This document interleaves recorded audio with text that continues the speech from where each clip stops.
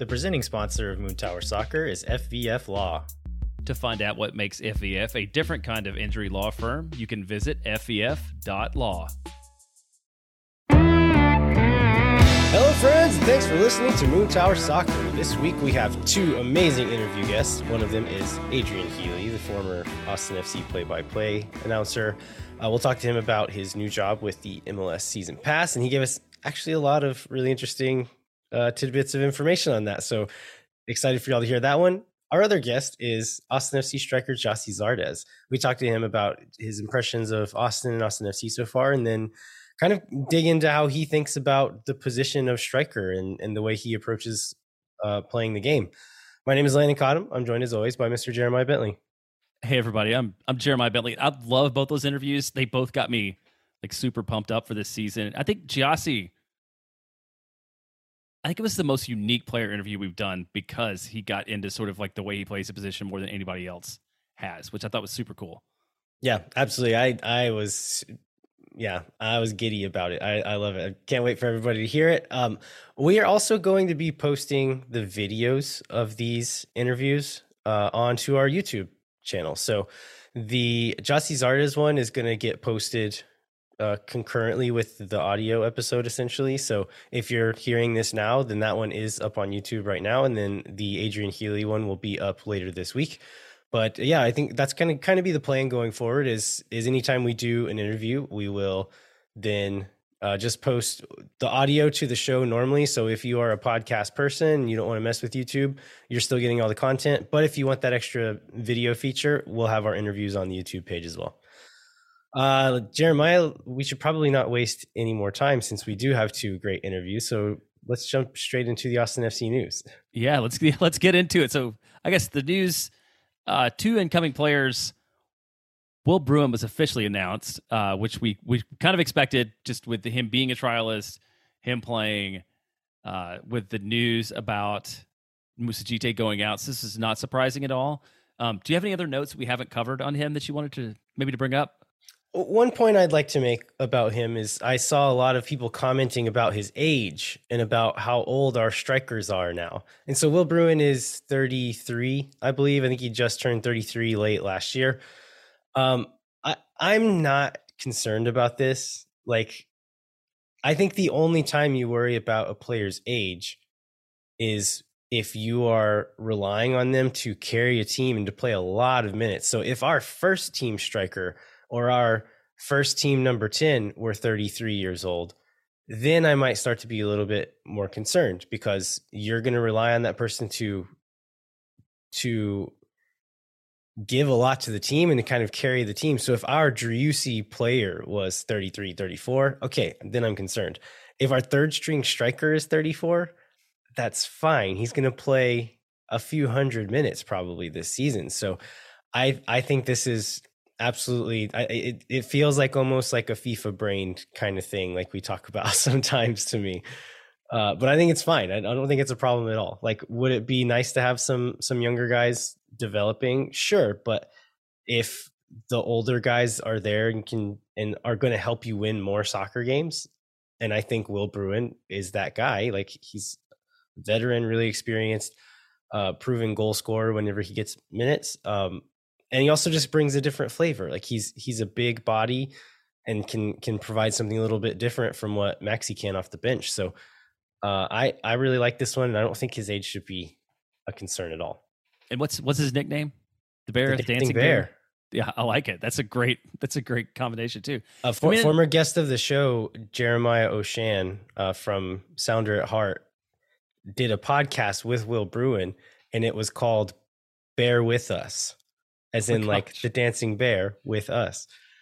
I love it. The other signing we got was an ATX FC2 signing with a very familiar last name, but an unfamiliar first name, Cristo Vela, who came from, the team in Cancun? I think he's on loan. That's right. He just joined them last summer. He'd been in the academy setups of, I know, Chivas and one other Mexican, like Liam Mecky's team. I can't remember which other one it was, but played in the summer through the fall with Cancun, and now he's Austin FC2 player. He's 18 years old, an attacking player, that is about all I know about him, other than Carlos Vela is his uncle. So And hopefully he has his dad looks exactly like his brother too, Yeah. right? Like I thought it was Carlos Vela for a second when we saw a picture of him in the airport. Yeah. So I mean, hopefully he's good, but I have no clue. If he's half as good as his uncle is, then he should be useful on that Austin 2 team. Another young guy that's in action, which I know this is like I don't know this is necessarily your favorite bit of Austin FC content, but I feel like what we're going to talk about is like right in your wheelhouse. And that is Micah Burton playing at the CONCACAF U17 tournament. Yeah. So Micah played on the left wing against Barbados in a 5-0 win on Saturday. I didn't get to watch it all because we started recording, but they played Trinidad and Tobago tonight, and I just checked the score, and they won 3-0. Micah started at striker and scored the first goal in that game. And so they'll be playing their final group match on Wednesday versus Canada, and will almost certainly advance at this point. But if they finish, I think they finish top 4 in this tournament, then they go to the U17 World Cup. And Micah is proving himself to be a pretty important player to this team. And so if they can advance, then Micah's probably going to be going and representing Austin FC at the U17 World Cup. So that's pretty great. That's pretty exciting news. I mean, it's so he's played on the wing, he's played at striker. Where do you see his natural position ultimately settling out? Man, so it's really weird because he's very, very talented. As far as just like ability on the ball, he is one of the most talented players on that team. The most talented player on the team is a kid named Cruz Medina, who plays in one of those attacking midfield roles. And I think like maybe that guy's keeping him out of that position. So on the left wing, he had some really bright moments, but also had some like pretty predictable tendencies over there, because he's a guy who wants to be close to other players and combining. And as he was like pinned wide, he would always try to cut back in onto his right foot. And it felt like over the night, it got really predictable. And so even though he was able to get in and have some really bright moments, there are some other times where he didn't look so sharp. Playing him at striker, I've said this on the show before, I really don't like when they play him at striker. That being said, he looked pretty good from what I saw. I watched most of the first half, which I think they were up 3-0 by the end of the first half. He still very much wants to get in the midfield and be a creative player, like a playmaker. And so he tries to do that from the 9 as much as he can. But he also, when the moment called for it, made some really nice runs in behind or nice little moves in the box, and looked like a proper striker at times when he needed to, which is great to see. Like he's grown in that way, because last time I saw him play striker, he did not look like he knew what he was doing. And this time he did, and was a really useful player. I know at some point in the second half, they brought in another striker and he moved to the right wing, and that's when I had to turn it off to start recording. So I have that recorded, and I'll watch it and see how he looked in all 3 of those different positions. But I think it's super cool that Micah's being such an impactful player on this national team. Let's keep the player news going. I think we can confirm this for sure now at 1:00 on Tuesday. If you're listening to this on Tuesday, Austin FC is going to host a special press conference at Q2 Stadium. The participants being Josh Wolf, Sean Rubio, and Sebastian Driussi. So I think it's pretty safe to say that we're going to get a Sebastian Driussi contract extension. But we've seen some pretty credible rumors about that. Maybe you want to talk about that before we get into the announcement itself. Yeah, the first we heard of this was a tweet from Fabrizio Romano, who, for those who don't know, is like the leading transfer reporter in world football. And so the fact that he's tweeting about it, I think, is pretty safe to say that it's happening. And then an hour later, we get that media release from the club saying, oh yeah, Driussi, Wolf, and Sean Rubio are going to be there. So yeah, he's getting a contract extension. I think now it's going to be interesting to see for how long. They probably won't tell us how much it is. We'll have to wait for the MLS Players Association release to find out exactly how much he's going to be making. But the Romano tweet said that it would make him one of the highest paid players in the league, which seems right. Like I don't He see how it would deserves to be be, anything right? else. Yeah, what was he? Was he like 20th or something last year? Does that seem right? Yeah, Somewhere I around think in there. the first release, I can't remember what it was in the second one, but it was around 20 mark. Yeah. And what do you think this says about, or does this say anything about the club and sort of Austin's approach to roster building? Yeah, I mean, I think this is a great sign as far as like the ambition of the club. There's kind of this blind, almost reckless ambition that we've seen from some clubs, like early Cincinnati, Miami. Maybe you could say it about LAFC at some points. They've proven that they have the quality to back it up. So I don't know if you can call it reckless on their part, but a few teams who are spending money seemingly just to spend it. And so in this situation, there are teams in MLS that if they could have sold Driussi, they would have. Or if Driussi's wanting to stay for like huge numbers, they maybe would have rather have sold him than try to give him a new extension. In this case, like Austin has not been one of those recklessly spending teams. They've spent transfer fees, brought in some pretty high number players, but they're not spending huge transfer fees like we've seen from a few other teams, and not a lot of them. But as going back to the ambition part, like if you have Driussi on your team already, you already know he's a sure thing. Like he is good. He is one of the best players in this league. If you can keep him around, do it. And that is, I think, yeah, it just says like this club is willing to pay for the sure thing and willing to pay these guys to keep him around here long term. I think if Driussi can stick around, like he can be one of these guys like Diego Valeri, like this guy becomes a club legend, becomes a true superstar in the league, that like whenever you think of MLS, you think of this guy's name, because not only did he have one great year, he had 5-6 great years and became a true league legend. And so this made me think back to when like we were just dreaming about like what the stadium would look like, what kind of players are we going to sign, who's the coach going to be, and talking about like what caliber or what like flavor of player we wanted. And one thing that I always wanted this team to do was to create stars instead of buying them. So I didn't want the Zlatan Ibrahimovic. I didn't want the Sheridan Shakiris. Like I didn't want that type of MLS star.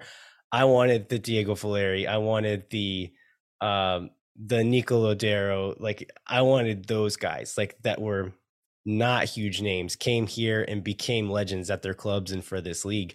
And Driussi, now that he's staying, has the opportunity to do that. And I think that's really, really exciting for Austin fans. Yeah, I think you mentioned Valeri. I think he was like believe they're the same age. I think Valeri was the same age when he went to Portland. Yeah. Driussi was. Yeah, 26, 27. I think that's right. So it's pretty close. Yeah. So on the maybe, we talked about this last week a little bit. On the maybe out news, do we think Johan Romagna is gone? Yeah, I think we have some more evidence this time. So he was nowhere to be seen at the preseason game the other day, not on the pitch, not on the sideline.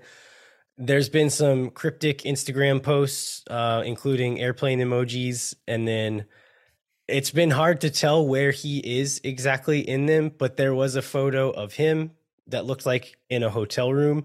And then the next photo was a picture of his parents next to a monument in Medellin, Colombia.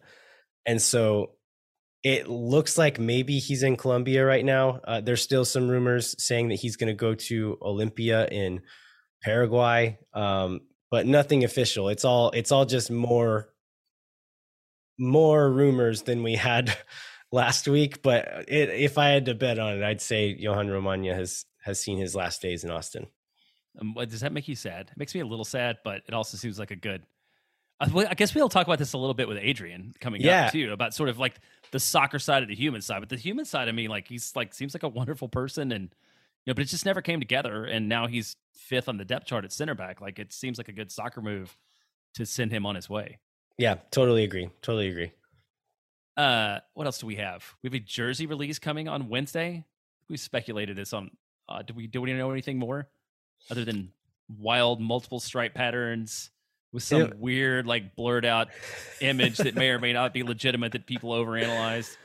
Yeah, I like the analysis of the blurry photo has been the funniest thing of the Austin FC week to me, just because it's like all you can tell is that there's green and black stripes on it, and the rest of people Exactly. are like, it's like a Rorschach test of like, what do you want to see in the blurry image? But I don't feel like I know any more about the jersey than I did before having seen the blurry image. Other like we knew it was going to be green and black stripes, and that's what's in the picture. So That's what we still know. Yeah, go to the party on February 15th. You'll find out what it looks like, and then you will have the opportunity to pay $165 for it, which we found out today. yeah. I was just gonna ask you. You kind of broke some news this week that we almost forgot to put in the show notes. Yeah, The CONCACAF Champions League match.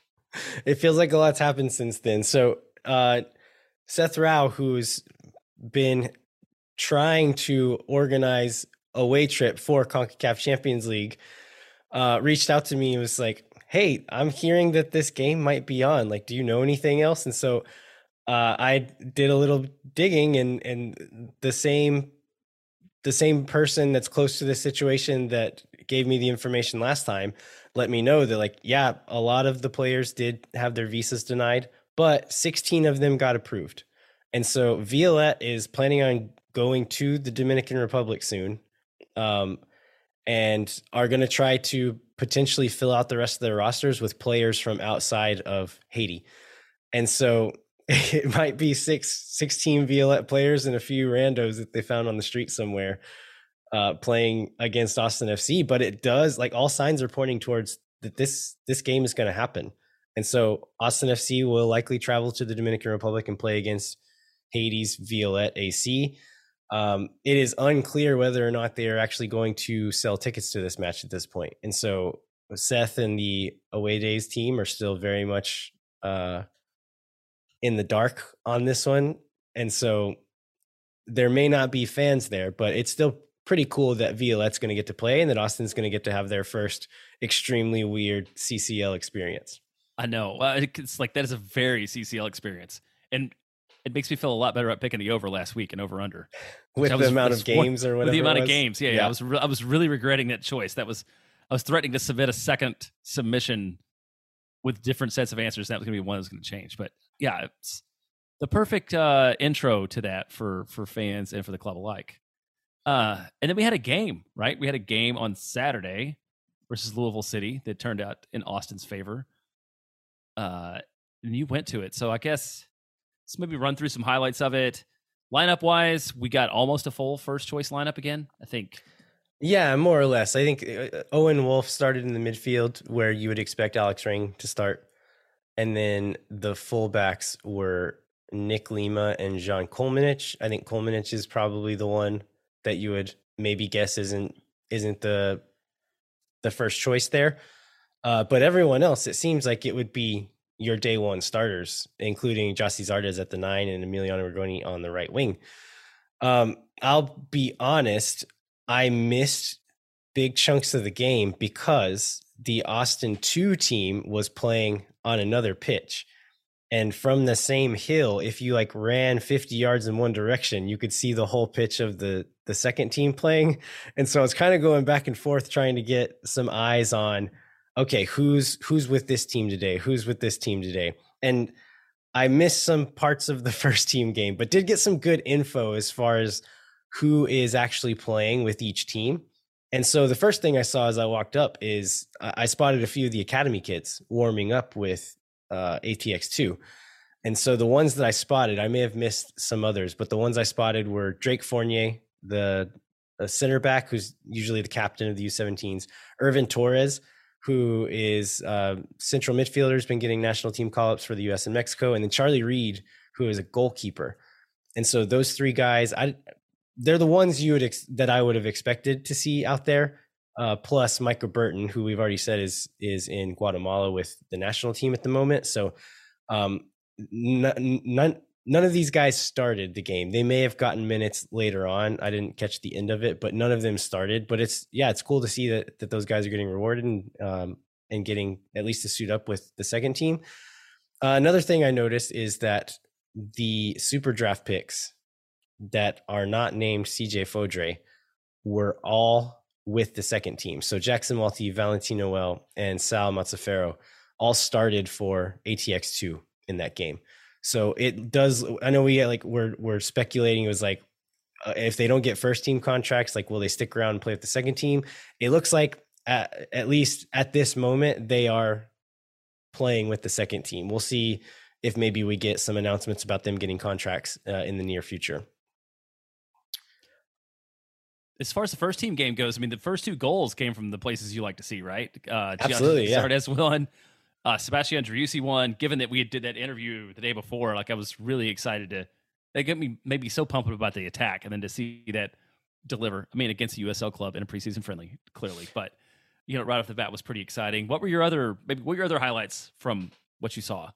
Yeah, I was really excited to see what Gyasi Zardes looked like with this team, and what I saw is something I really, really liked. I think he really does bring just a new flavor to this team, and he has a much broader skill set than what Maxi Ruti has. He has some gravity to him. Like he brings players to him. He makes really smart runs, and then he can do this hold up play, like body off center backs, and they can play balls into his feet, and he'll hold up a guy and lay it off to a midfielder.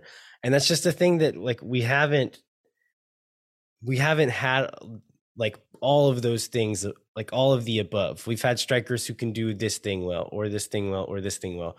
Gyasi does all of them well. And one thing I really, really liked was you could just he's really fun to watch just move off the ball.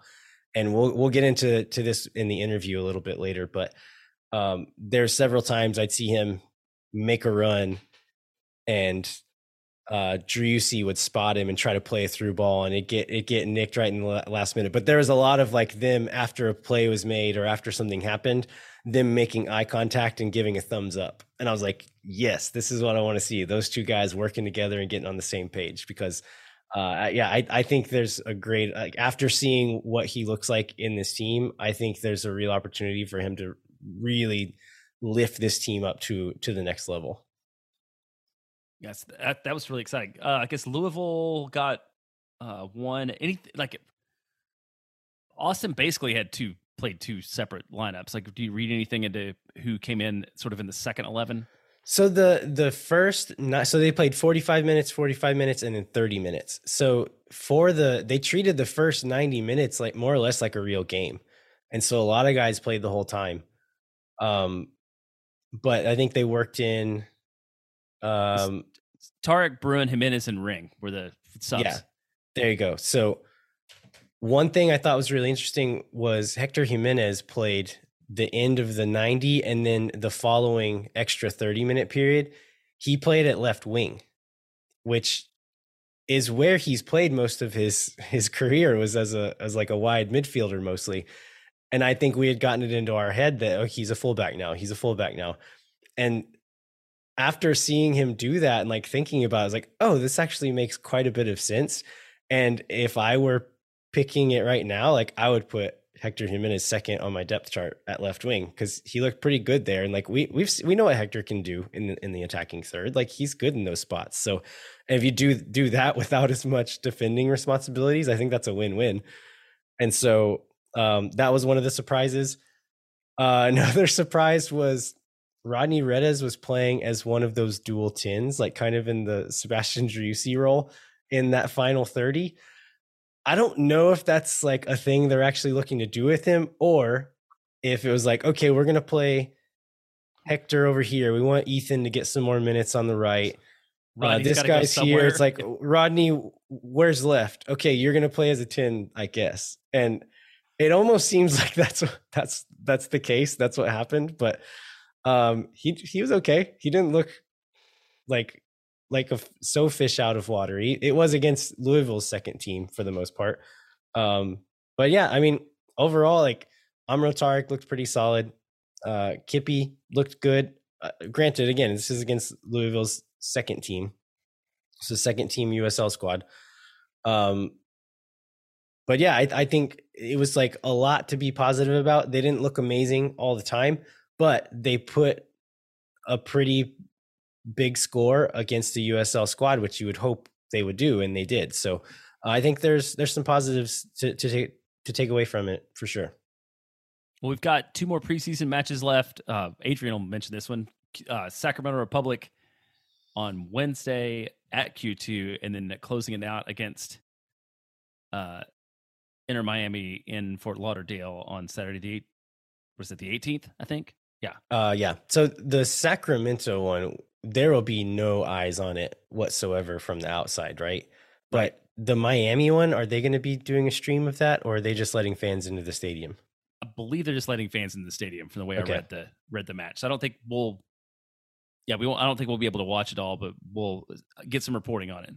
And I saw, speaking of reporting, I mentioned this in Slack or somewhere, but between having you and the North End Pod and the We Are Austin TV guys out at Faraday Hill, like it was like everybody was getting play-by-play on Twitter. Yeah. So it was really cool. I know the team has been publishing more content around these matches, but we got the whole picture just from the fan meeting, which I thought was really neat. Yeah, it was fun. I stood with them for a little bit, and we're all staying there hanging out watching together, but then they went over to the Austin 2 side, and I was checking their tweets, getting updates over there. So it was a lot of fun following them during the game as well. Cool. Right. Well, let's I think we've talked enough just amongst ourselves. We also have a lot more talking to do on this show. So let's take a break and then come back with an interview. Yeah, we're going to do the Adrian Healy interview will come first. And like we said in the intro, he gave us a lot of information that is not publicly known yet. So definitely give it a listen and you'll learn quite a bit. And then we'll be right back after that with our Jussie Zardes interview. Well, you don't need words to tell me things that drive me wild, right out of my brain. Well, you don't say it. We are joined by American soccer broadcasting legend, Adrian Healy. Adrian, it's great to see you, man. Oh, it's great to see you too, Landon. It's great to see your Verde scarf draped over a guitar behind you as well. That's a sight I love very much. Yeah, so it was a long season last season. We have an extra long season ahead of us now. Did you get to rest a little bit during the off season? Any highlights from your time off? Rest as in away from soccer? No, because I basically went to watch the World Cup in England. That was kind of my rest. Well, and it was. I didn't have to work it, so I treated myself to going back there for 3 weeks. Watched the first week of the tournament here. Was here for the England-US game, and then went back for the next 3 weeks and was able to watch it in a more conducive time zone, which meant in bars and such in the evening. So that was fantastic, because that's the first time I've actually been in the UK for a World Cup for a long time, longer than I care to mention. But then it was back to Austin for Christmas, and actually I've been doing a fair amount of games. I've been doing some Spanish La Liga games for ESPN, just right out of the Longhorn network here in Austin. Use their facilities there. So that's been a lot of stuff for me doing that in January. Oh, I did manage 3 days in Costa Rica too. So nice. It's been a good off season, but I'm raring to go. I love it. I wondered about that. People were talking about hearing you doing La Liga games. I'd assume that you did not fly to Spain to call those. So it's good. I was curious about the logistics. Now you do have a new broadcasting gig for this season too. So let's talk a little bit about how's the prep work going for this Apple TV launch. Well, it has been, like all startups, I think, and this is what this is. It's a major startup involving hundreds of people and many moving parts, and sort of a grand vision, and two very different organizations in Apple and MLS coming together. It's I got to tell you, it's been kind of crazy. But somehow games will appear on television screens in less than 2 weeks now, I'm kind of, in a way, I have the easy job. I mean, I just have to basically do the same as I was doing before, turn up and call games. But I can tell you, there's been a whole host of months and months of sort of planning and meeting and head scratching and mission statements. I think it's going to be really cool eventually. I don't know what it's going to be like to start off with. I must add that the great sadness I have at the moment with the Apple deal is that my good friend and partner Michael Lahoud is not yet a part of it, and I do think that's a huge omission on their part, and I think it's something that they will eventually put right, but it's been such a scramble. I think they've just been focused on getting on the air on February the 25th, and I think he eventually will be a part of it, but he's not on opening day, and that saddens me. So there you have it. Just a, my good friend Michael deserves to be a part of it. Sonny Guadarrama is a part of it, which is great. Yeah. So there's plenty of Austin. There's plenty of Austin centric focus to have, and can't wait to get going. I'm actually doing a test game Wednesday night this week at Q2. They're bringing Sacramento, and that'll be a full. I'll be able to answer your question a lot more fully after that night, where I get a look at what may be different. I think there's going to be some different graphic looks and some stats may be different. It's just going to look kind of Apple-y, for want of a better term, but it is. I think it will be really cool once it gets going.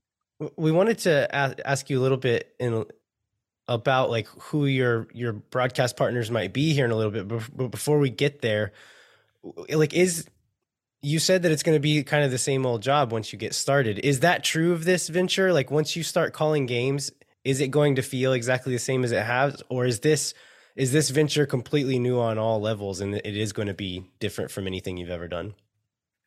I always say as a commentator, your essential job is the 90 minutes, and that doesn't really change. I mean, there can be little things that change about it, certain points of emphasis. Like if we have a new kind of stats package and there's a new focus on Apple sort of, incorporating stuff visually, then that will change the job a little bit. But the essential job is still sitting there enjoying a game and calling it and interacting with your partner. That doesn't change. It doesn't matter who the outlet is. So no, it is the same. I always say they can never take the 90 minutes away from you. It's a beautiful thing. It's like the game. Whatever happens outside it, once you get to the 90 minutes, you're still focused on calling the game the best you can. So that will remain the same. Yeah, and so when you think about you mentioned that things will be different later in the year, at the end of the year than the start, but you don't feel like necessarily inside the 90 minutes, like the job that you and your partner do, you feel like those will probably be essentially the same, and it'll just be like the packaging and the things around it that'll change. Yeah, and I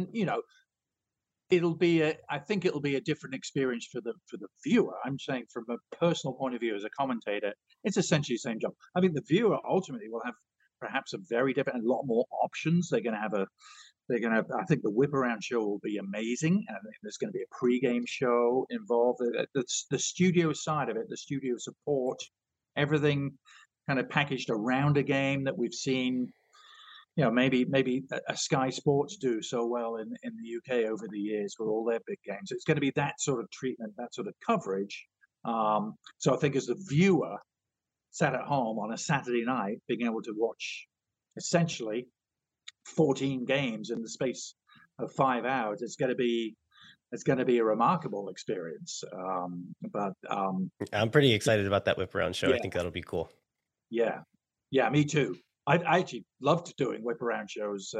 My time at ESPN, it's always a lot of fun. It's like, the purists are like, well, you don't get to see a whole game, but I mean, it's like when you've got multi-games happening. I mean, who doesn't love the Champions League Whip Around shows? We can go, let's go to Istanbul. It's a goal, or they've hit the post in Paris. It's great. It's real theater. So love that.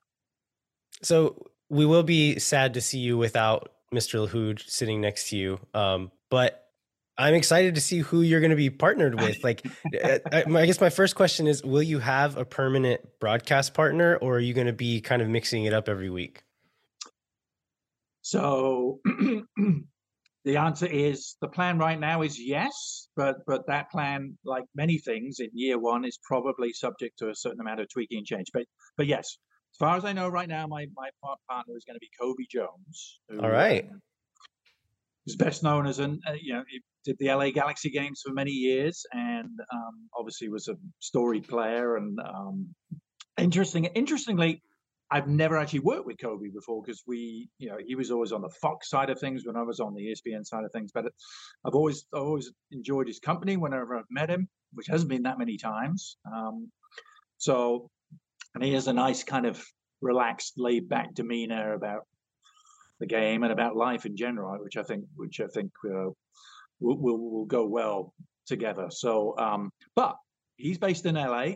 I'm here in Austin. So as soon as we saw that pairing, we were both like, one of us is traveling each week, or maybe we both are. So yeah. That was my second question for you is, are your assignments going to be regional or team specific, or do you have any idea how that's going to work? Yeah, well, again, I can only tell you what we've been told for the first 6 weeks. That's how they've approached it. They're doing it in 6 week chunks. I was hoping, I was kind of under the impression that it was going to be a little more regional than it actually looks like for the first 6 weeks. I'll tell you, I'm doing, well, for starters, I'm going to San Jose twice. So that's a 4-hour flight away. I'm going to Kansas City. I have one Austin home game in the first 6 weeks, and that's the Colorado Rapids game on March the 25th. So it's a little bit of a smorgasbord.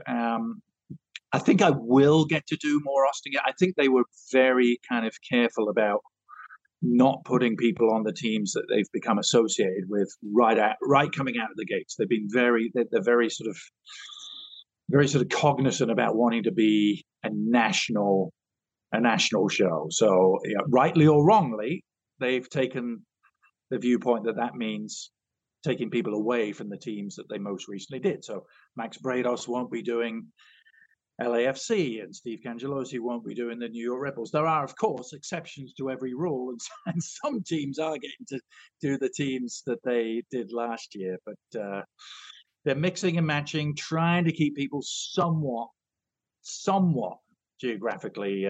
But I think how I ended up going to San Jose twice is a mystery, because that's in no stretch of any vivid imagination is that local. So I will treasure my my Q2 assignments whenever they arrive. And actually, another thing I'm looking forward to is potentially getting to do Austin on the road and actually being there for a road game, because of course, even doing the last 2 years with the Verde and Black, we never actually got to travel. Well, we did travel once up to Dallas, but we didn't generally go on the road with them. Did every game from Q2, so that may come a little further down the line. That'd be cool. Kobe must have bribed the yeah. He seems like he's got the home more than you. So I was gonna now, but if one reads your Twitter bio, there is still Austin FC digital / linear content in that. So maybe talk about what your plans are. Either you haven't updated your Twitter bio, which is happens from time to time, or like what do you see yourself doing for the club this year? Well, the lack of updating is probably a sort of 100% certainty. But no, it is more by luck than accident. It is actually accurate. I think the club are going to make some announcement very early next week about it, so I probably shouldn't spill the exact beans, but I can tell you, yes, there'll be some form of what we were doing last year. Myself and Michael will be involved. There'll be some digital. Last year we did Match Day -1. There's going to be some version of that online. There's also going to be a TV. I can't really call it a pregame show, but it essentially will be that, like a half-hour studio show, which will actually be taped ahead of time, but it'll kind of act as a pregame show. I'm not sure what the latest plan is for when that will go out, possibly on a Friday night before a Saturday game, but some sort of half-hour TV show. And I know myself and Michael will be part of that, and that's all I could say right now. But yeah, that was a big part for me of wanting to move forward, even though it was a brave new world with that. I was like, what can we still do for the club to kind of continue what we loved doing last year. Really loved what we were able to do, particularly in year 2, so much with the pre-game show at the stadium, and then the stuff during the week from up at St. David. So at least we'll still get to do some of that. Yeah, that's great to hear. I really enjoyed all that content y'all did last year, so we'll be looking forward to that for sure. You said you're not going to get to do as much Austin FC broadcasting, so we want to give you a chance to talk about the team tonight. Yeah. What do you think of the offseason so far? How would you grade them? I think it's been a very solid offseason, and that's such a naff word to use because it doesn't really mean anything, does it? But it has been kind of depth pieces and some important frontline pieces too.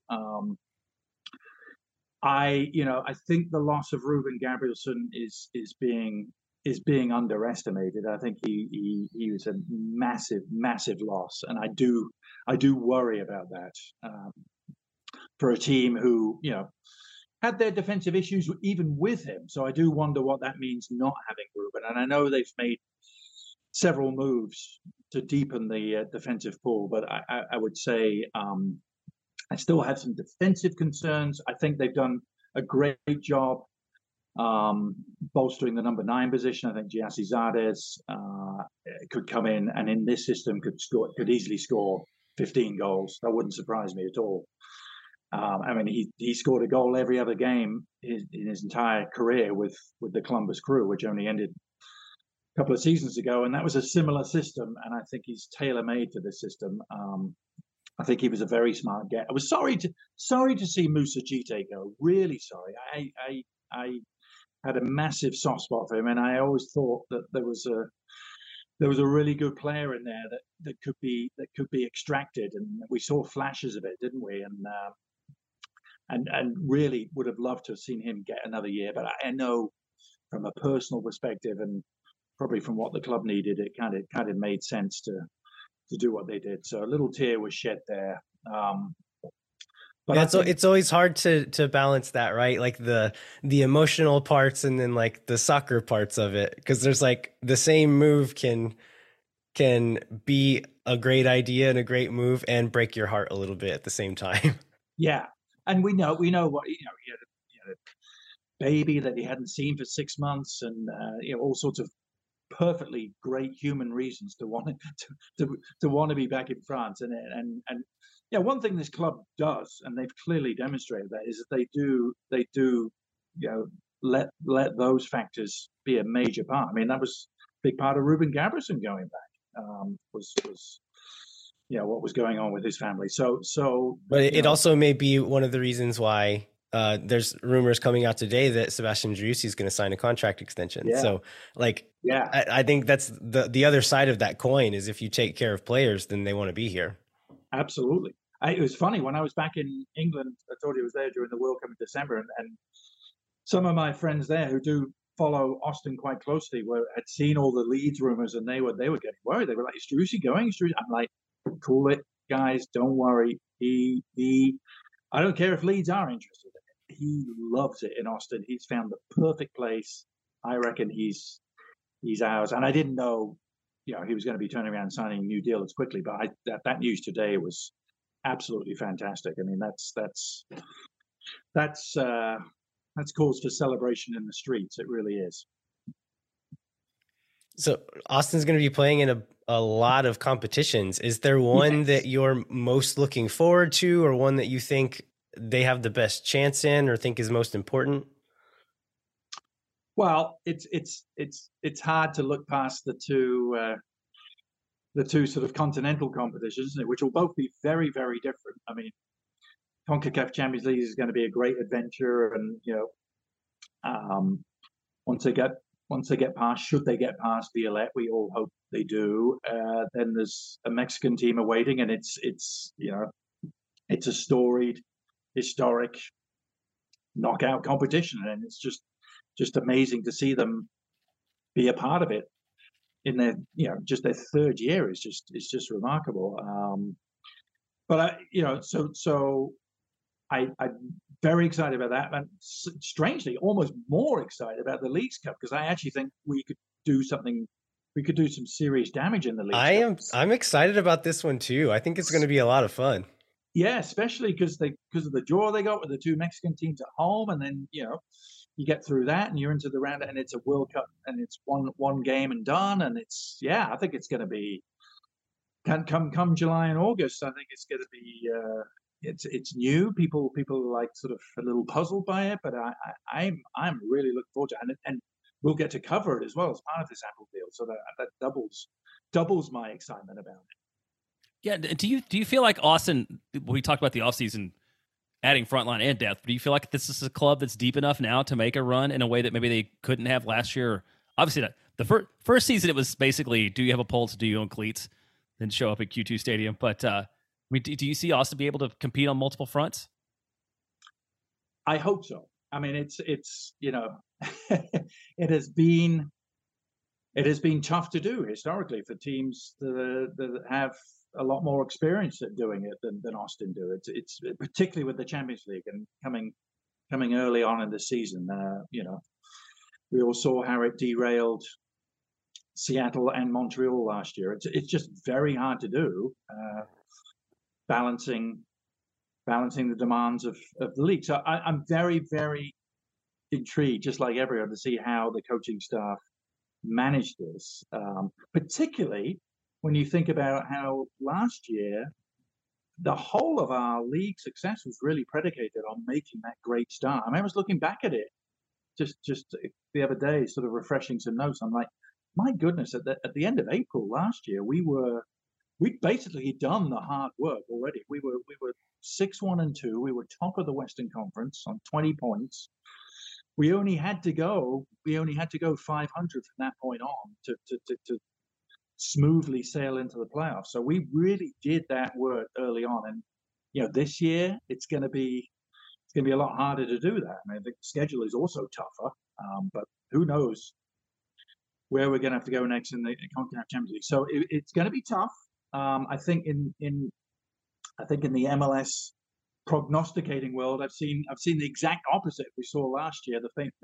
All the famous laminated predictions about us finishing 11th, 12th, and 13th, and everyone seems to be going the other way this year. All the national pundits are like, oh yeah, they're definitely top three in the West. Some even saying first and second. I'm a little more cautious about my year three predictions for us in the West. I don't think there's any doubt at all we're going to be right in the mix for a playoff place. But last year was so exceptional, and I know how hard it is to repeat in this league, no matter how good you are. And I look at how quickly things can change. I'm just a little more cautious about my expectations for us in the Western Conference this year. Because remember, a lot of teams, we also took advantage last year of a lot of teams having off years, like Seattle and Portland, Sporting Kansas City. I think all of those will be back gunning for playoff places. So it's going to be tough.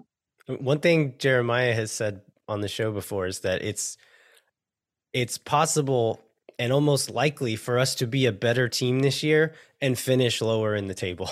Like totally. Both of those things can be true and might be true. Absolutely, totally agree. I mean, we could actually play better football and not come away with as many points. I mean, think about it. Last year against the Eastern Conference, we were 6-1, and we got a ton of points against the Eastern Conference last year.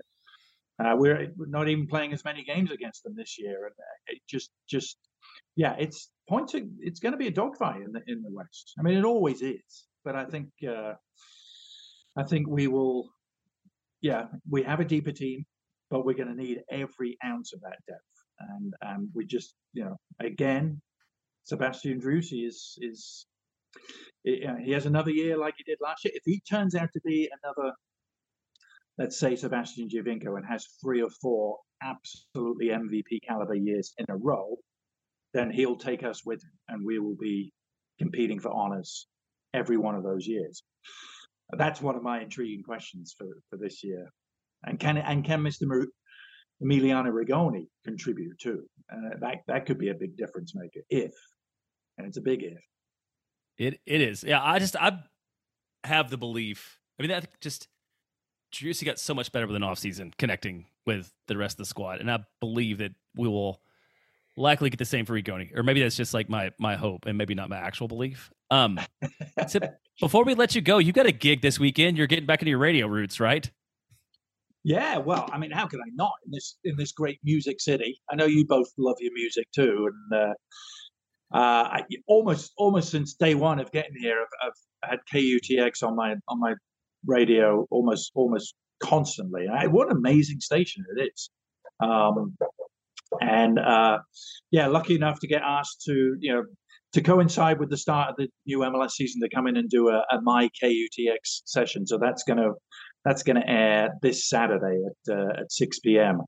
on KUTX, where I get to. I tell you, it's a hard task trying to pick songs just for an hour. I mean, I think I changed my playlist about 10 times before eventually recording it. So I'm excited to hear it. I think last time I saw you was at the Soccer Assist fundraiser, and we got to talk about music in your radio days for a little bit. And yeah, I wasn't sure like what all kind of music you're into, and so I'm excited to hear it because you got good taste. Yeah, well, I'll be interested to hear what you hear of it and how much you've heard of it. You'll have heard of some of it. Others may be a little more obscure. I mean, I kind of do a chronological journey through stuff I've liked for my entire life. So it starts early in the 80s and then ends up in nearly the 2020s. So yeah, that was good. Awesome. Can't wait. Yeah, my KUTX. What a great station. We're lucky to have it. So absolutely. Yeah. All right. Lucky to have you guys too. Thanks for doing what you do. Well, whatever. We've said this before. We'll say it again. The fact that like Adrian Healy answers our texts and emails is one of the coolest things about this whole experience. I will tell the listeners that I recommended you to the very fine gentlemen who are going to be calling the Austin opener against St. Louis for Apple TV. That's Tony Husband from Nashville and Ross Smith from Portland. They are going to be a team, and they're coming in to do the opener against St. Louis. And Tony was asking me, so how do I get the pulse of what's going on in Austin and what are the fans talking about? And I was like, just Moon Tower Soccer every Tuesday morning. Give it a listen. That's all you need. So now he's going to hear me on there and think I was just blowing my own trumpet. Well, you are far too kind, Adrian. Thanks so much for coming on the show and having done it in the past. Yeah, like Jeremiah said, we're thrilled to even be able to speak to you every once in a while. So thanks so much, and best of luck in this new season with MLS Season Pass. Thanks, guys. Can't wait to get going, and can't wait to see you all at Q2 again. I'll be there on opening day. Can't wait. See ya. No one is around.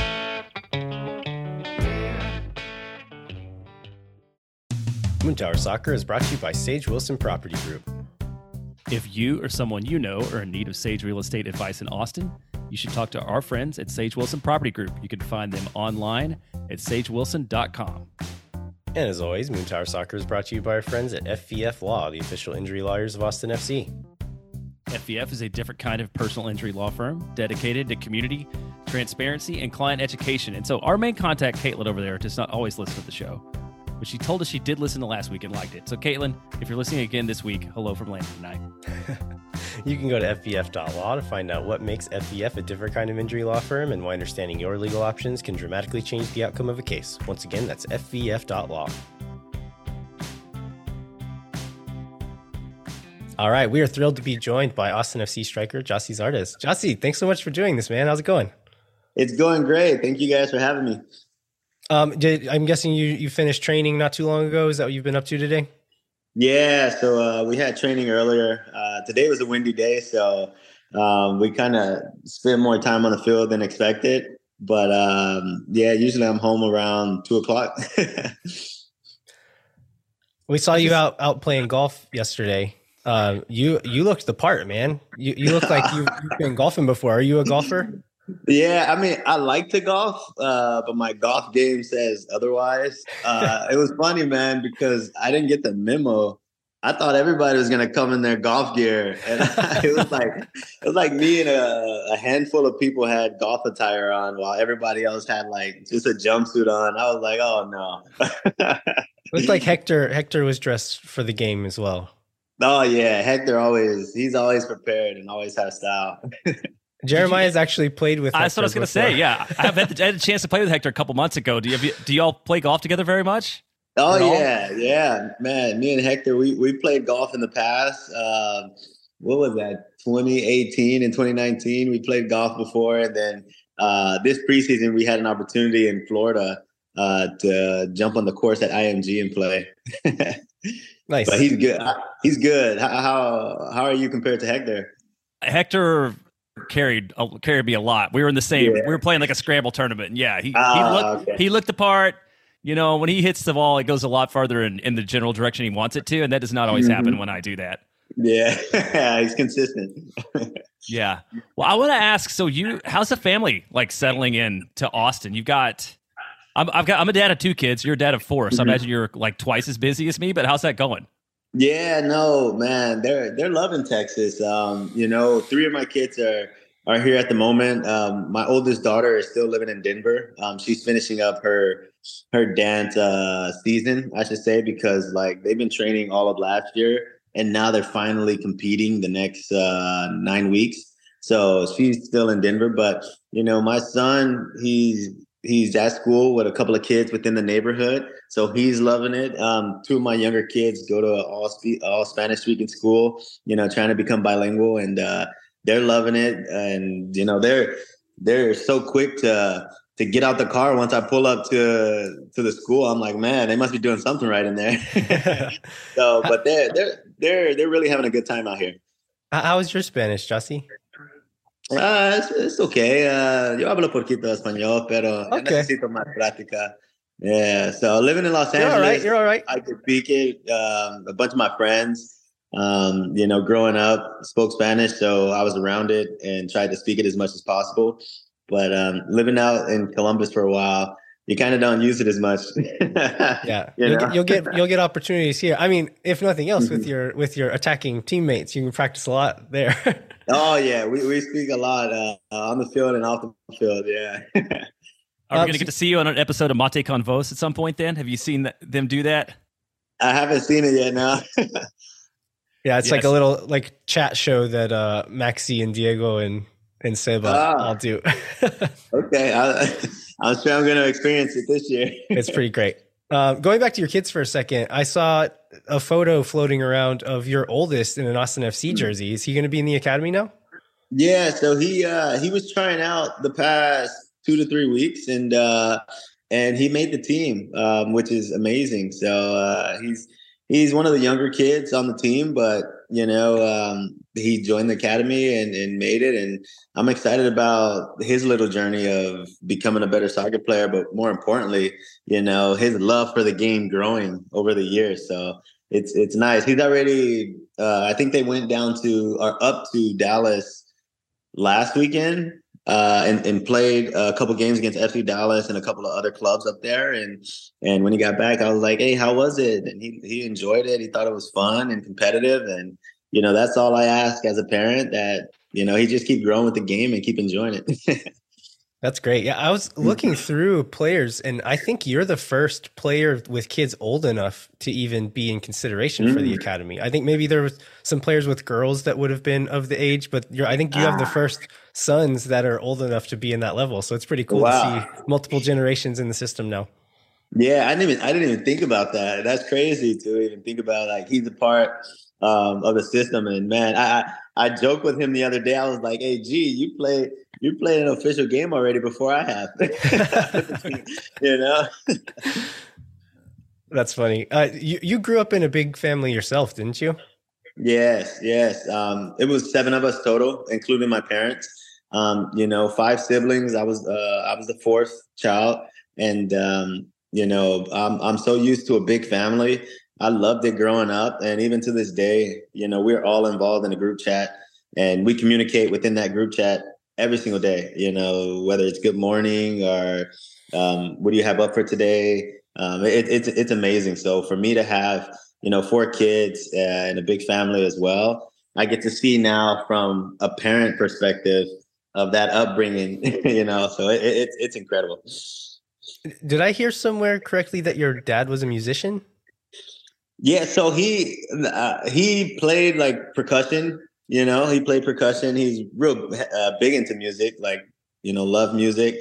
And, you know, earlier on, he's actually the one that got me inspired to not only play the guitar, because he brought me my first guitar, but also he was the one that kind of influenced me to have an ear for music as far as like different genres and different eras. And now, like, as a hobby, I DJ. So it allows me to, you know, catch on to different music from different backgrounds and kind of sync them together. And, you know, that's all coming from him, because growing up around the house, we always had different types of music playing.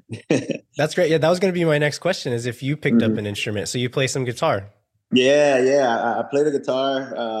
I've played it like off and on since the 7th grade. You know, sometimes I'm like playing, and then a couple months go by, I'm like, I'm not playing. But now that my kids are older, I DJ as well, and that's been the fun one for them, because my daughter, she plays the piano, and my son, I tried to get him into the guitar, but my youngest son, my 2-year-old, this guy loves to DJ. I mean, all right.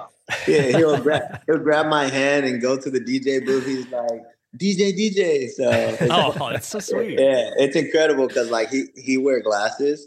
And so his DJ name is DJ I See You. So while he's DJing, we're always like, DJ I See You. And he's amazing. That's amazing. He's going to be the one with the ear. He's going to be the one with the ear for music next. So this is, I know, tangentially family related, but most of our listeners will probably have heard the story about your hair at some point. Mm-hmm. And that you initially started dyeing it so that your grandparents could pick you out on TV when you were playing. So my wife has gotten into soccer because of Austin FC. She didn't really pay attention to it, like knew I was really into it, and would watch a game with me every once in a while. But she's really close with her grandmother, who's actually still with us. And I told her about your hair one time when I think it was probably the national team playing. And I was like, I told her the story about your hair, and she was like, "Oh, that's amazing." And so like, you're the first soccer player whose name she ever remembered. And you're like one of her favorites. And so whenever she heard that you were coming to Austin, she was super excited. Oh, that's incredible. I know. It's crazy, because like the Mohawk was just supposed to stay, you know, maybe for a month or two. And here it is, man, on my 11th season, I still have the same hairstyle. Would you ever consider going Verde for a few games? Ooh. Or has it got to stay blonde? Yeah, I think I just keep it blonde, because man, it's a lot of guys on the team. You got Diego. He puts all kind of colors in his hair. Yeah. You got Seba. You have you know, Danny as well. These guys, they love to mess around with the colors. So I'll let those guys, you know, put all the fancy colors in their hair, and I'll just stick to the basic. Stick to your roots. Exactly. Yeah, there's like a lot of flair and swagger in that group. You know, you may have to like step it up in terms of like outfits and hair and all those things. Oh yeah, you're right. Hey, I come in with my dad outfit, and you got these guys on the first day looking all fly. Yes, he'll grow on me. That's good. Well, I don't think we need to like read back through your bio, but you know, 67 U.S. national team caps, 100 goals, close to 100 goals in MLS. Like, you had obviously lots of options. So, like, why Austin? Yeah, for me, man, it was definitely a move that I communicated with my family as well. You know, because in the past, the decisions were like based on me. Like, hey, I want to go here, and you guys cool coming with. But now that my kids are older, my family older, you know, I had a lot of dialogue with my wife, because, you know, not only am I uprooting and leaving a city, it's also, you know, they're coming with me, and they're of age to where like I'm kind of taking them away from their friends as well. So that was one key factor. But then the most important thing was the team, man. I played under Wolfie in Columbus. He was my strikers coach when Greg Berhalter was the head coach. And, you know, I've worked with him in the past, and I had the best year of my career, that 2018 season. You know, I believe I scored 19 official goals, not counting a couple goals in different tournament play. And then not only that, the team is so structured and detailed to where as a striker, you know exactly how you're going to score. I talked to a bunch of strikers within the league that play on other teams, and they tell me like, gee, I go into games and I have no idea how I'm going to score. I don't even know if I'm going to get a shot. And I'm like, yeah, man, but here in Austin, there's a foundation to the style of play. And yes, through the course of the game, things go away from that. But you know when a certain player gets the ball, what kind of runs to make, because you know that's an option that he can pass or shoot, collect a rebound. It's so many options for a striker. And for me, just having multiple opportunities in a game, my eyes lit up when it was like Austin's interested. I was like, what? Like last year, I think they had one of the highest crossing percentages out of all the teams within the league. So the type of striker I am, I love to be in the box. I love to move around, and try to just get on the end of crosses and finish myself. So, that was just something that just really pulled me into this direction.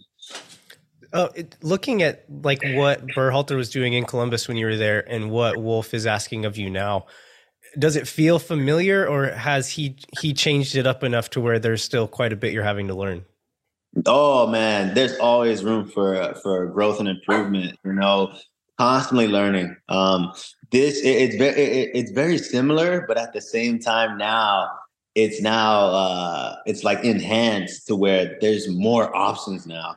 It's not just that one option. Now we have 3 variables going forward to where, okay, if that's not working, we can do this, as opposed to in the past, if certain teams pick up on it, they'll play a certain formation, which will give us less opportunities, So, but with this one, it doesn't matter what formation the team is playing. We'll still have numerous opportunities. And I'm trying to give you an answer that's not really giving out, too much information. Yeah. We got it. Case, some other people are watching this like, oh, they're doing this. Well, we don't want to get you in trouble for sure. Yeah. Is there anybody, I know you haven't had a ton of practice yet, but you mentioned like guys who fire in crosses and connecting. Is there anybody that you've really like grown maybe a little bit of a relationship with in that way already? Yeah. So man, believe it or not, after training, there's a handful of guys that love to cross the ball after training, which is rare, because on previous teams, a lot of the guys, they don't really want to stay outside and cross a lot of balls because, that's draining on your body. But here, man, you have Nick Lima, you have John Gallagher, you have, Z on the left. There's so many players that are willing after training to go out and cross the ball. Like, hey, G, you want some? I'm like, of course I want some, man. Like, if you guys are crossing the ball, I'm gonna stay after training and start to get the kinks out now. So once season come around, I'll be prepared, So it's a lot of those guys that are willing to stick around after training to cross the ball, just so I can start getting used to their service, their style, and what they tend to do, whether they're playing on the left or the right. If they like to cut back and cross, or if they like the early one, the hard, early, low ball with pace and power. Every player differs. And for me, the more reps I can get in training with those players, the better I can be. Yeah, that's another thing I wanted to ask you about, is kind of like building that chemistry with the other guys. Do you feel like you're starting to get there and learning some more as far as what tendencies they have and how it fits with your game? Oh yeah. The more I train with them, I'm starting to understand it. You got to consider too, there's a lot of guys during preseason. There's a lot of guys out there, and obviously as preseason starts to taper down, also the roster starts to taper down, especially with us having the Austin 2 team around. So as the training sessions start to get closer to our first game day, I'm finding myself really starting to understand certain player personnel that I'm playing alongside, which players are looking for the 9 as opposed to which players are looking out wide and crashing the box. So that's a big factor for me. What's it been like playing with Driussi specifically? Like, we've all seen that he's just like on another level. What does that mean for you playing next to him? Yeah, I agree with you, man. He sees the game so different. I know when he gets the ball, it doesn't matter where I am on the field, he can find me. And it took me a while to understand that.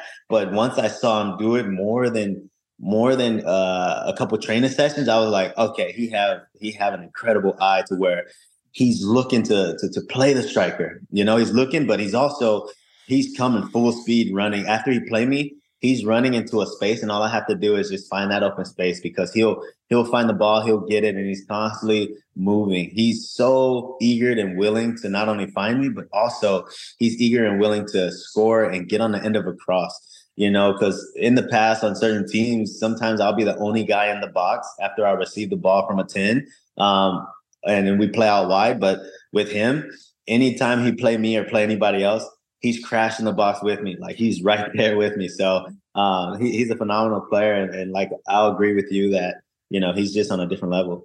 Yeah, it's a thing we kind of joke about on the show, that he's just like, he'll pop up out of nowhere and get on the ball or score. But if you play that back, he was on the opposite side of the field, plays a switch ball or plays it centrally. And if you take your eye off of him, you're just like, oh, the ball just fell to him. But if you go back and actually watch his movement, it's like, oh no, he knew where it was going to end up the whole time somehow. He did. Oh yeah. Yeah. And I'm seeing it every day in training now, Well, we talked a little bit about, you've played with Hector before. You played for Josh before. You played with Brad before too, right? In Columbus? No. So Brad, not there at the same time? Yeah. He just left as I arrived. Okay. Gotcha. Missed out on that. So like, who does it make it? I'm assuming it does make it easier to like connect with the locker room and get connected to people when you've got folks from your past who are involved already. Yeah. Oh yeah. It definitely makes it easier, because they kind of give me the lay of the land, like things to do, things not to do, so I don't get fined. But also, it makes it comfortable for myself, as opposed from not knowing anyone. I know a couple guys that, I could integrate with. But man, other than that, all the other players, they've been so inviting, so welcoming from day one. They treat me as though I played here the past 2 seasons, which is amazing. There's no egos within the locker room, and the culture is pretty incredible, considering, we're professional athletes, and it's a competitive sport and competitive positions and fighting for places. But a lot of the guys do treat each other like brothers, like a family. Yeah, that's really great to hear. We've heard enough people say that at this point that it's not a thing I'd really thought of, but it must not be that way everywhere. No, it's not. Yeah, people are fighting to put food on the table, so I can imagine it gets competitive in the locker room as well. Oh yeah, 100%. But everybody have a good head on their shoulders here in this locker room, and when you go out on the field and training, you still compete and you fight. But at the same time, you do understand and realize, like, hey, that's my brother, and if his name is selected, I'm going to support him. And if my name is selected, they're going to support me. So looking back, you mentioned your time in Columbus with Wolf. You won MLS Cup there, not with Wolf, but like in Columbus. You won MLS Cup with the Galaxy as well. What does it take for a team to do that? Like, what are the ingredients necessary? Have you noticed trends or like things that you think a team needs to have in place in order to go that far? 100%. At least from my own opinion, I felt like that 2014 Galaxy team was a close team. Everybody in the locker room was close. A lot of different names was called during different times of the year, but the veteran players would lift up the younger players, because I was one of the younger ones. They would lift us up and treat us as though we were one.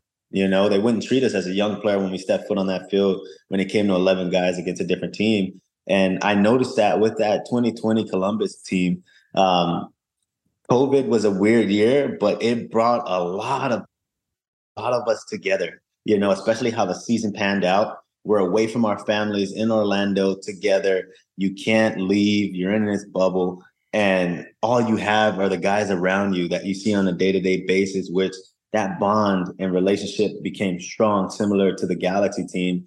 And next thing you know, we're out the bubble and we finish out the season. And here comes the final, and 2 of our best players catch COVID, and younger guys have to step up and fill those roles, and we embrace them. And, we take them into our arms like they're one of the vets. And we go on to beat Seattle, and it's the same, feeling and vibes in this locker room. There's no egos. Everybody's close together.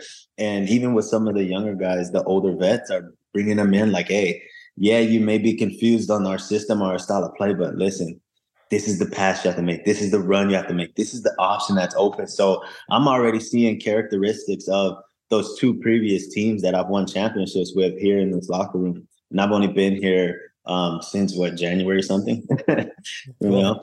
Mm-hmm. That's incredible. So where do you see, I mean, you have like vocal leaders, you have silent leaders, you have people who lead by example. Like, where do you see yourself fitting in with this group in terms of what you contribute to the culture and chemistry?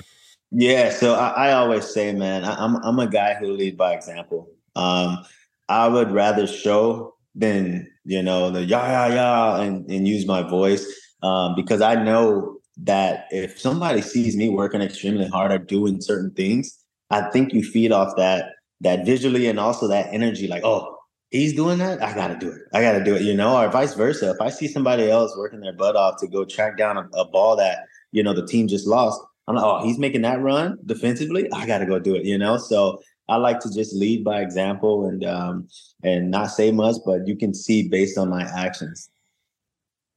So we don't want to take up too much of your time, but one last question that I wanted to get into with you is about your role on the field. So you're, I would say, as far as like public opinion, like somewhat of a divisive striker. I think there's like certain types of people will criticize certain things about your game, but I think there's this other subset of people who can maybe see this other layer of your game that's not always necessarily obvious. And I think one of those things is like data people specifically will look at your game and be like, Gyasi Zardes is an extremely efficient striker.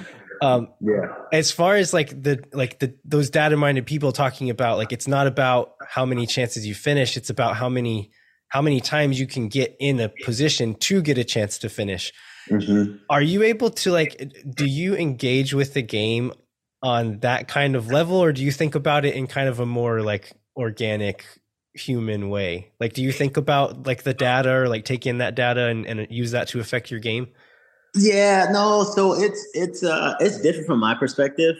Just because like you said, there's a bunch of people that hate on me just to hate on me, And then you have those people who are like data driven, like, oh, here go the numbers. Here it is. And then you have some of the guys like, oh, that formation fits him or such and such, So for myself, it comes down to the coaches I work with, because I talk to a lot of them as far as critiquing video, from training sessions and also from games, because for myself, depending on what team I play on or play with, I'm watching film on the style and the areas and the positions that I need to be in so that when I have that opportunity, I can vary it.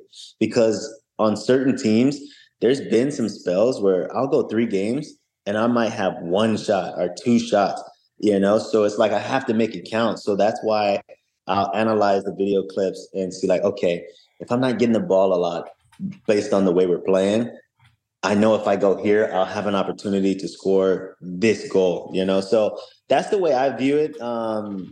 But the data is always at the end of the year. Like you look at, all right, what opportunities are you getting? What positions? What are the hot zones? That's when you use data to the video as well. Like, okay, in this area, like for example, last year, I think Austin scored 69 goals. And then we'll look at the data like, okay, what were the hot zones? What's the percentage we scored in that area? And then I'll go back and look at that area and look at certain runs, certain defenders, how they're defending that area, to where when we play certain teams, I'll know, hey, that's the area that's the hot spot where we score. So I'm going to go try to manipulate that area and try to at least have one opportunity. And I just need to make sure I bury it. Yeah, I love that. It reminds me of a quote that I like to bring up a lot I think it was from Gary Lineker, talking about like when a ball falls to him, like in the box and he finishes it, people will say like, oh, he's in the right place at the right time. And he's like, no, I'm in the right place every time. And sometimes the ball gets there and sometimes it doesn't, but I make sure to be in the right place every time. So when the ball does fall to me, I'm there to finish it. And like, I love that, like that thought process. It's the thing that a lot of people don't think about or don't notice when they're watching a game. Exactly, man. And I love the fact that you brought up that quote, because a lot of people sometimes will watch my game and be like, oh, he's an in the box striker, like poacher or tapping. But it's exactly what you said. I watch a ton of film. I know where to be. And for me, I love learning from strikers that are my teammates. Like in the past, a great guy that I obviously watched, obviously, is Robbie Keane growing up, but also playing alongside of him, watching him, how he don't necessarily have to use his speed, but his body feint and body movement. A great guy in the box as well, Josie Altidore, how he used his body. You know, he's strong and big. I'm a big presence, and I need to use my body more. I try to use it his way. A great guy too, man, Bradley Wright Phillips. If you ever see him in the box, and that's another one. I used to be like, man, in training, I'd be like, how is he getting that opportunity? When I go in there, I'm not getting that same opportunity. But you see, he's at the right place because he knows where to be. So it's the same here, man. I'm watching Maxi. I'm watching Will during training, trying to see like their tendencies, their habits, just so I can adapt and add that to my game so that, you know, I can find that easy going. People think it's easy, but you guys, because we're talking now, you guys know the behind the scenes parts, you know? That's awesome. Yeah. Thanks for sharing that, Jossie. And I think that's all we have for you. Thanks so much for taking this time. It's been a pleasure, and good luck this season. No, thank you guys for having me. I really appreciate it. And I'm looking forward to a big year.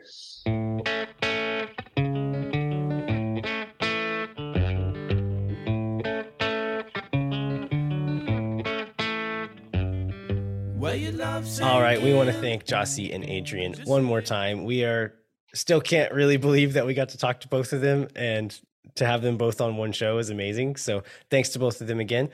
Before we wrap up, we'd like to remind you to rate, review, and subscribe wherever you get your podcast. Just click the stars, however many you want to give us. We'd appreciate 5, but and then write out a review, even if it's just a few words. I think those little things go a long way into like getting us in front of more people. And same with the YouTube videos. If you want to go on and check out the YouTube videos of the interviews with Jossie and Adrian, the Jossie one is up now. The Adrian one will be up later this week.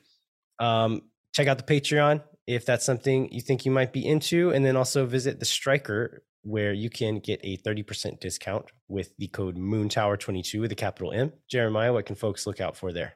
We have a new writer to recommend, and that is Emmanuel Ramirez, who wrote an article on the ATX4 Louisville 1 match. So if you want to get more in depth to what all happened out there over the weekend, then check that article out. All right. Thanks so much for listening. We will be back next week with another show full of Austin FC news, maybe an interview. We don't know what we're going to do yet, so TBD. But until then, I'm Landon Cotto. I'm Jeremiah Bentley. We'll catch you next time. When no one is around.